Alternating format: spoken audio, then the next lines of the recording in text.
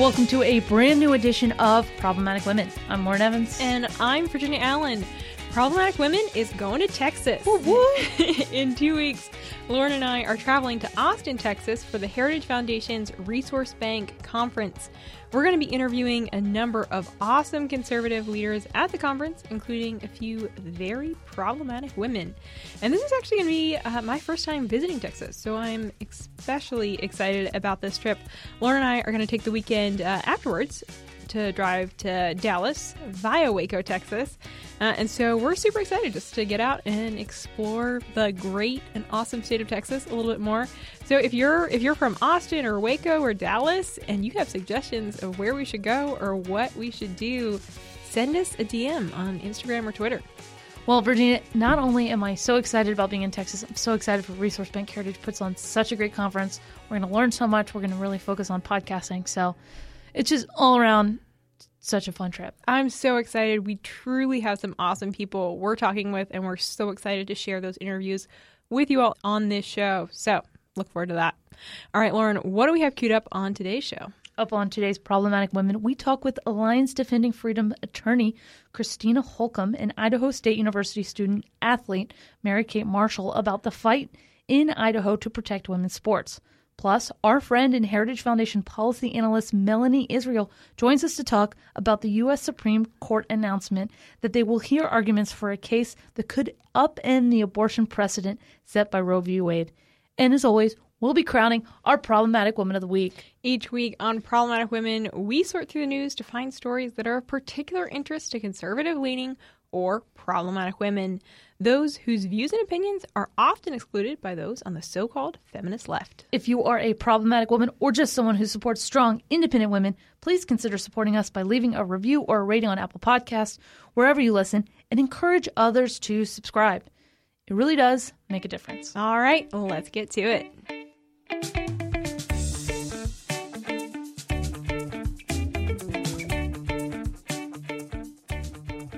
I am so pleased to be joined by Alliance Defending Freedom attorney Christina Holcomb and Idaho State University student athlete Mary Marshall. Thank you both so much for being here. Thank you for having us. So a couple of weeks ago, we shared a little bit with our listeners about the situation that's going on in Idaho regarding the Fairness in Women's Sports Act. But Christiana, I want to ask you to take us back to last year when Idaho Governor Brad Little signed the Fairness in Women's Sports Act into law. Could you just explain what exactly the purpose of this legislation is? Absolutely.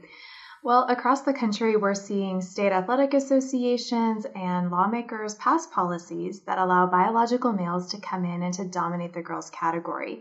One prominent example, of course, is what we've seen in Connecticut, and Alliance Defending Freedom is representing female athletes there, but also in the state of Idaho, where Mary Kate is from. A male athlete from the University of Montana dominated the female category, had previously competed as a male, and in fact set times that would have absolutely crushed the NCAA women's record in those categories at that time. So Idaho looked at this. Lawmakers said, we don't want to see girls in our state lose out on podium spots and advancement opportunities, championship titles, scholarship opportunities due to males competing in the girls category. So they introduced the Fairness in Women's Sports Act that was later signed by the governor and just shortly thereafter challenged by the ACLU. And why did the ACLU challenge this legislation? Well, the ACLU believes that biological males who identify as female ought to have the right to compete in the girls category. And that flies in the face of common sense and, frankly, nearly 50 years of law and policy in our country where we've set aside the girls category for a reason, and that's because we recognize there are inherent physical differences that give biological males an inherent athletic advantage over female athletes. In fact, the studies show that males have on average a 10 to 50% performance advantage over comparably fit and trained female athletes. And so if we want a future where girls like Mary Kate can be on the podium and can get the recognition that her hard work deserves, then we have to protect the integrity of women's sports. Absolutely. Mary, this act, as Christiana has explained, it personally affects you. You are a student at Idaho State University, and I want to get into a little bit about, why you signed on to this lawsuit in just a few minutes. But first, I would love to ask you a little bit about your experience running track. What races do you run? Yeah, my main event is 800, but I also do the 400 and the 1500 and mile indoors. Okay, wow. Those are hard races. I used to run track as well, and I was much more of a short distance runner. I always felt like the 400 was kind of a tease. It's like still sort of a sprint, but not really. It's a grueling race. What first got you into track?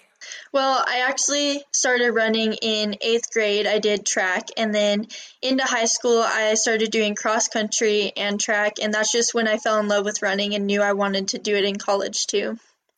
So what for you is the most rewarding part of running?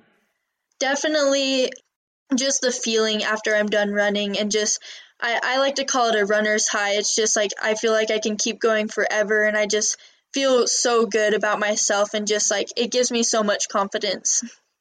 Oh, I love that.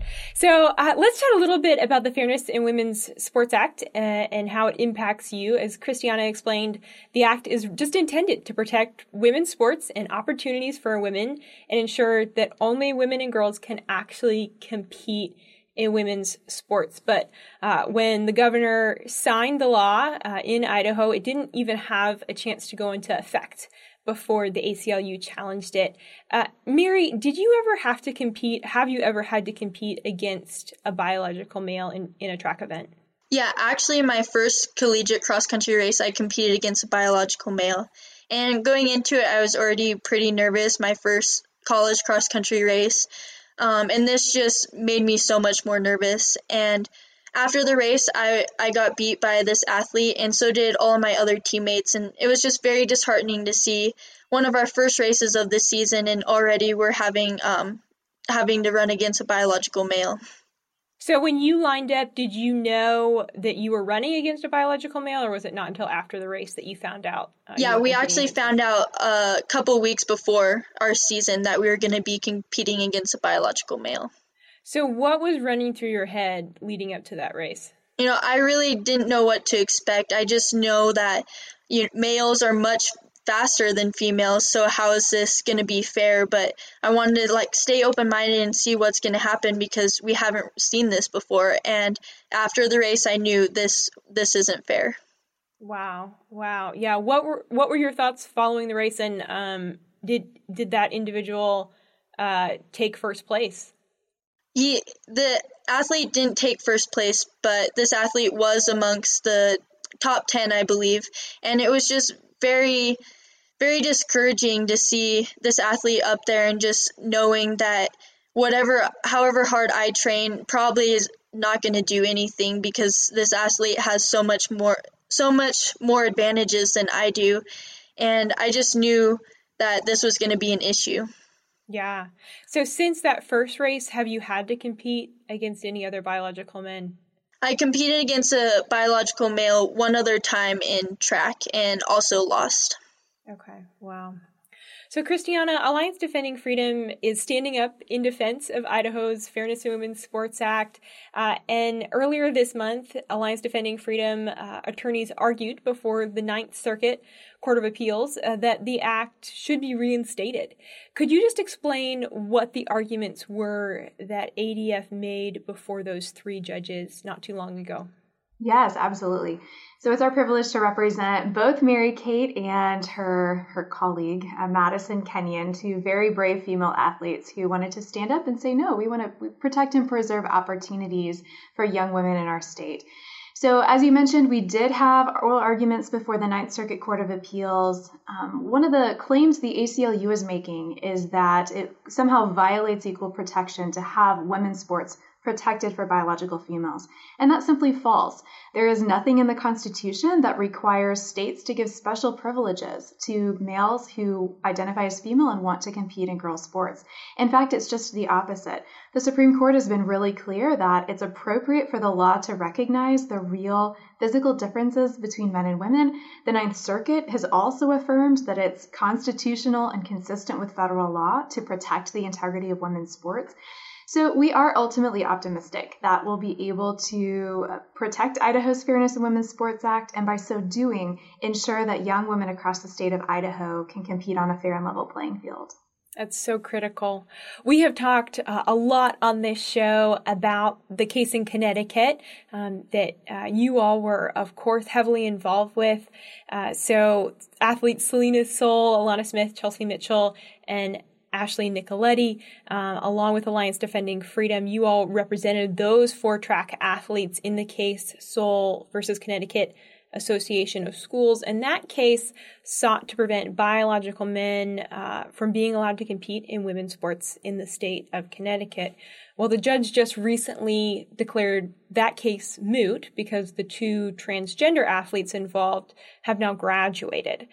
Christiana, what do you think the judge's decision in the situation in Connecticut and declaring that case moot could mean for this case in Idaho? Well, they both obviously are there and designed to protect the integrity of women's sports. Different legal theories involved, and respectfully, I do think the court in Connecticut got it wrong. Young women across the state of Connecticut had lost out on advancement opportunities, championship titles, medals, appropriate placements, and there are injuries that had taken place that the court can fix. So again, respectfully, I think the court very much got it wrong, which is why we look forward to appealing that up to the Second Circuit Court of Appeals here in the next week or so. But again, Title IX was enacted nearly 50 years ago for the express purpose of stopping discrimination against women and ensuring that female athletes like Mary Kate have equal athletic opportunities with males. That does not happen when someone with an inherent physical advantage comes in and dominates the female category. So ultimately, we are optimistic that we will be able to restore fairness and a level playing field to women's sports. Kate, I want to ask you, why did you decide, you know what, I want to sign on to this lawsuit? You're a college student. Most college students are not taking on, extra work or political activism, but it's great to see that you're taking a stand. Why did you decide to do that? Yeah, this issue is so important, and not just for me and my teammates, but for future generations of women. I'm trying to protect women's sports, and it's so important to me. It's been a part of my entire life, and I want that to be how it is for other girls. And especially one of my teammates was pushed off the podium by a biological male, and I knew that I should never happen again. Yeah, absolutely. Wow. Christiana, we have many times on this show talked about that this issue isn't going away. We keep seeing it come up, and there's a part of me that wonders, are we eventually going to see a case like this rise to the level of the Supreme Court? What are your thoughts on that? I think it's entirely possible. Either one of these cases out of Connecticut or Idaho could certainly reach the U.S. Supreme Court, but I hope it doesn't need to get that far. Look, this is really a common sense issue. The vast majority of the American people, well over 70%, agree that it's not fair to allow males to compete in women's sports. That's, again, the whole purpose and promise of Title IX for young women was to protect the integrity of the female category and give girls like Mary Kate these athletic opportunities.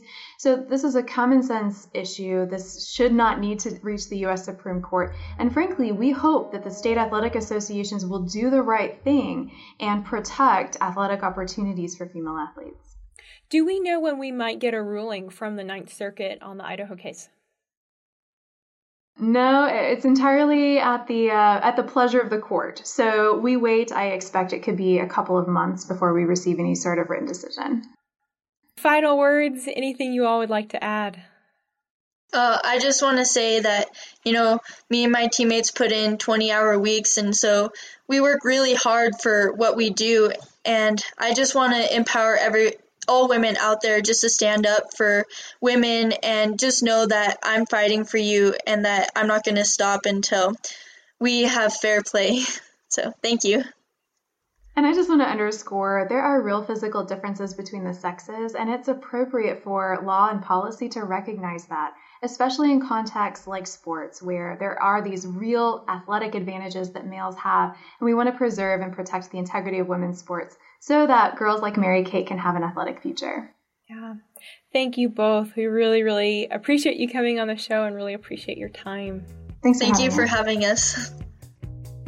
Now stay tuned, because up next, friend of the show, Melanie Israel, joins me to talk about the Supreme Court announcing that they're going to hear arguments for a case that could upend the abortion precedent set by Roe v. Wade. But first, I have a question for you all. Do you need a job?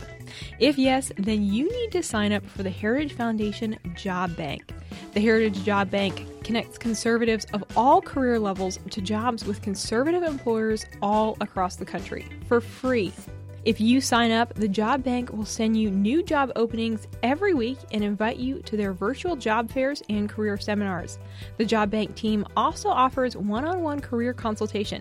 Sign up is easy. Just go to heritage.org/jobbank and click on Register Today. I am so excited to welcome back to Problematic Women our friend Melanie Israel. Melanie is a policy analyst for the DeVos Center for Religion and Civil Society at the Heritage Foundation. Melanie, welcome back to the show. Thank you for having me. Always good to be here. Well, on Monday, the U.S. Supreme Court announced that they will hear arguments for a Mississippi case that could upend the abortion precedent set by Roe versus Wade. So, Melanie, to begin, could you just explain this case for us? What is the Mississippi law that is being challenged here that has managed to rise now all the way to the level of the Supreme Court? Sure. And what a wild ride it's been. The case is ultimately about a Mississippi law that passed in 2018 that prohibited most abortions, with some very limited exceptions, after 15 weeks of pregnancy. And those exceptions are in cases of, a medical emergency or severe fetal abnormality. And so, of course, that law was immediately challenged because that is a pre-viability prohibition on abortion. And interestingly, it took the Supreme Court many different conferences before they actually decided whether or not they were going to hear the case, which is highly unusual. It really sat pending before the court for a long time. And so to finally see them agree to hear this case is exciting. And of course, we've seen the pro-abortion side go absolutely apocalyptic. Yeah, and I want to talk about that in a minute. But it has been encouraging to see a lot of pro-life leaders, people like Jeannie Mancini and Lila Rose, who are really speaking out and saying, "Okay, watch this case. This is significant. This is a big deal." Why is it such a big deal? Well, it's really the first case of its kind to go before the Supreme Court that could really just kind of present this opportunity to undermine the whole thing because of what it's asking about viability. The court has never really allowed this to be questioned before. And so to be able to have a state pass a law like Mississippi's law that bans abortion after 15 weeks and to really have the opportunity to ask the court, okay, is a pre-viability ban constitutional or not? I mean, this is the first time we've really, truly been able to hopefully get the court to say one way or the other. I believe it was Americans United for Life in their press release. They called it a generational opportunity. This is just absolutely huge. So what will change in America if the Supreme Court rules in favor of Mississippi and says, that states really have the right to restrict abortions within their own state law? Yeah, and of course, the details will be important of exactly what the court might say. But if they do take this opportunity to reconsider Roe versus Wade, and really, frankly, call it what it is, an unwise, move from the court where they created a constitutional right to abortion out of nowhere, ultimately what that would mean, overturning Roe or undermining Roe, that would return abortion policy where it belongs, to the states. And then Americans in their states would have the opportunity through their elected representatives to decide what their state is going to say. And so, of course, that would mean that some states, like perhaps California, would still be very permissive, but then other states like Mississippi would be able to craft policies through their duly elected members of their state legislature that more accurately reflect what the people in those states actually believe.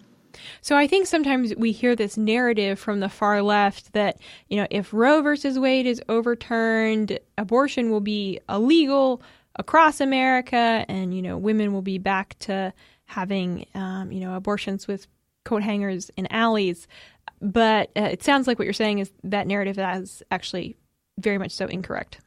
It's very incorrect. And I think also one of the things that kind of puts this into perspective, a couple interesting, I guess, facts, if you will, is that in Mississippi, the one abortion provider who's bringing this case, challenging the law, they only do abortions through 16 weeks of pregnancy. And the Mississippi law has a cutoff of 15 weeks. And so the real world ramifications of what this means in practice, at least specifically in Mississippi, actually not a whole lot would change. Of course, it's asking the Supreme Court to reconsider the whole issue of viability. That's really the big question here. But I think it's also worth pointing out the vast majority of countries in the world limit abortion after the first trimester. For all of pointing to perhaps our European counterparts and people on the left wanting to mimic, for example, European-style healthcare and other policies, they don't seem to want to mimic European-style abortion policies, because in most places, elective abortion after the first trimester is just simply not done. I think one of the facts I had seen was 75% of the world doesn't allow elective abortion after the first trimester, and the United States is one of only 7 countries that allows elective abortion for any reason whatsoever after 20 weeks gestation. And so putting all of that in context, realizing how extreme U.S. abortion policy is compared to the rest of the world, it really just throws cold water on all of these claims from the left that, there's going to be all of these problems, because it would actually simply bring us closer in line with where the rest of the world already is and has been for many years. That's really, really interesting. So what are some of these other arguments that we're hearing from the far left since Monday, when the Supreme Court announced that they are going to take up this case?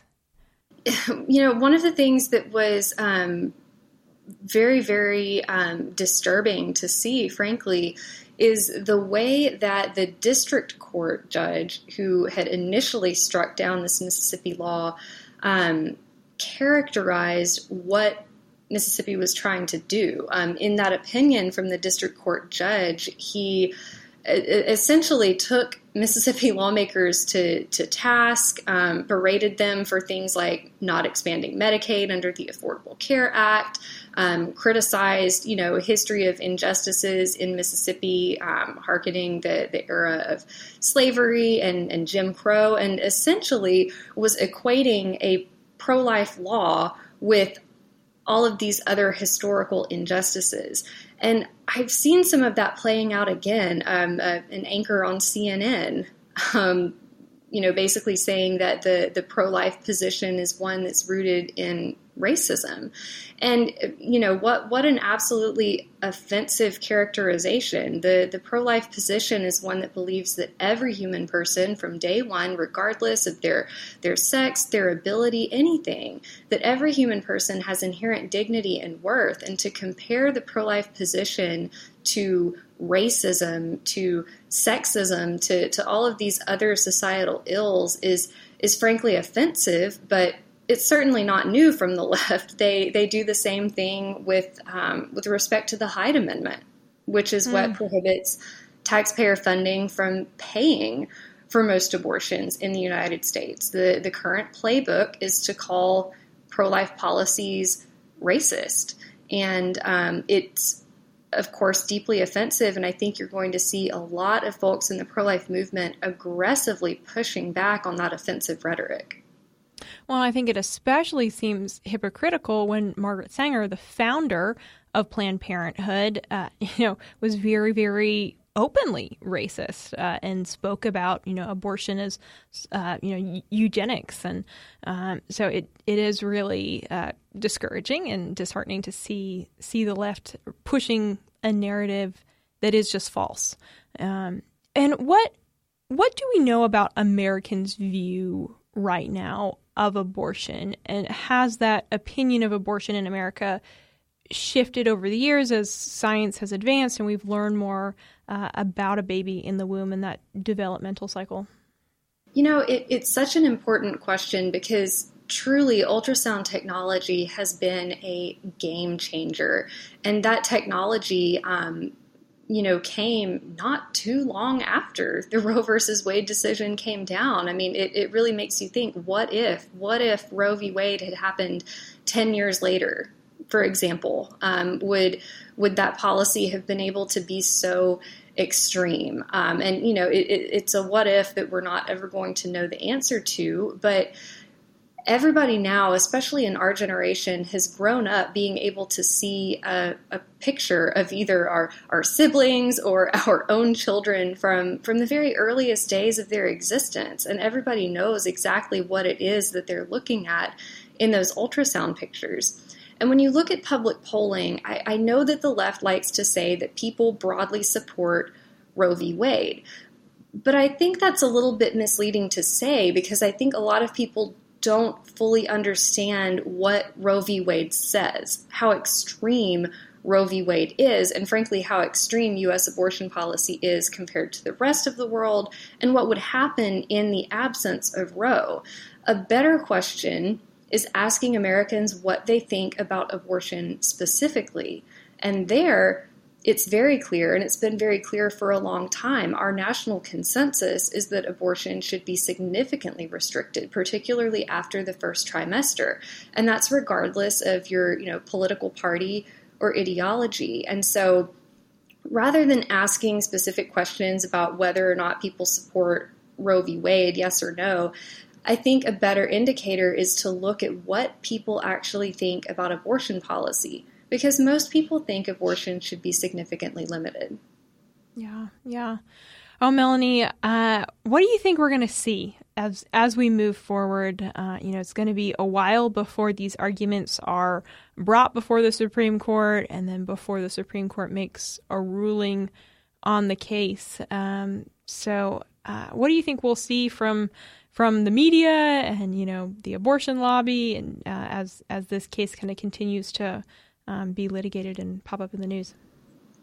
Yeah. Well, we, of course, we won't actually get to have the oral arguments until sometime in the fall. And then, of course, historically speaking, a lot of these kind of hot button social issue, abortion, religious liberty related cases, a lot of those seem to typically come down at the very, very end of the court's term in the summer. And so, we're potentially still over a year away from finding out one way or the other what the Supreme Court is going to do. And so that's a long time for people on both sides of this issue to really, prepare and make their arguments. And I think we're going to see a lot more of the same coming from the left, just the absolutely, apocalyptic rhetoric, all of the different claims of racism and sexism,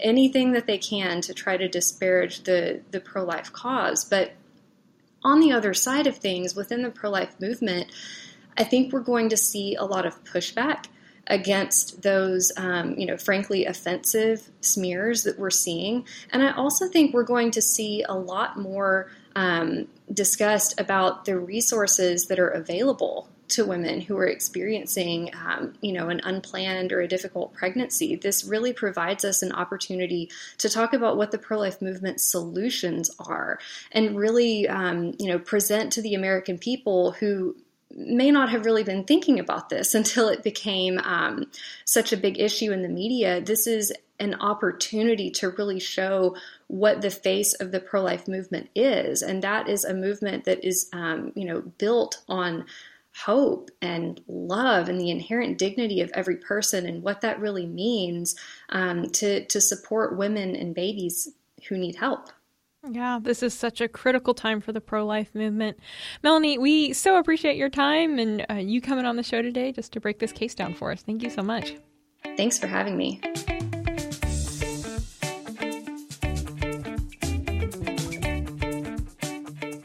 Virginia Allen here. I want to tell you all about a great way you can stay in the know on all the news the Daily Signal covers. Social media. The Daily Signal has an active presence on Instagram, Facebook, and Twitter. We are constantly posting news stories, clips from interviews, videos, and more across all our social platforms.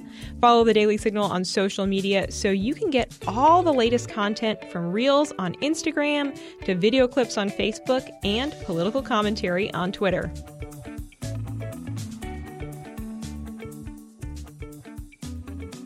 Now it is that time, once again, one of my favorite times. Time to crown our Problematic Woman of the Week. And the crown goes to Idaho track athlete Mary Kate Marshall.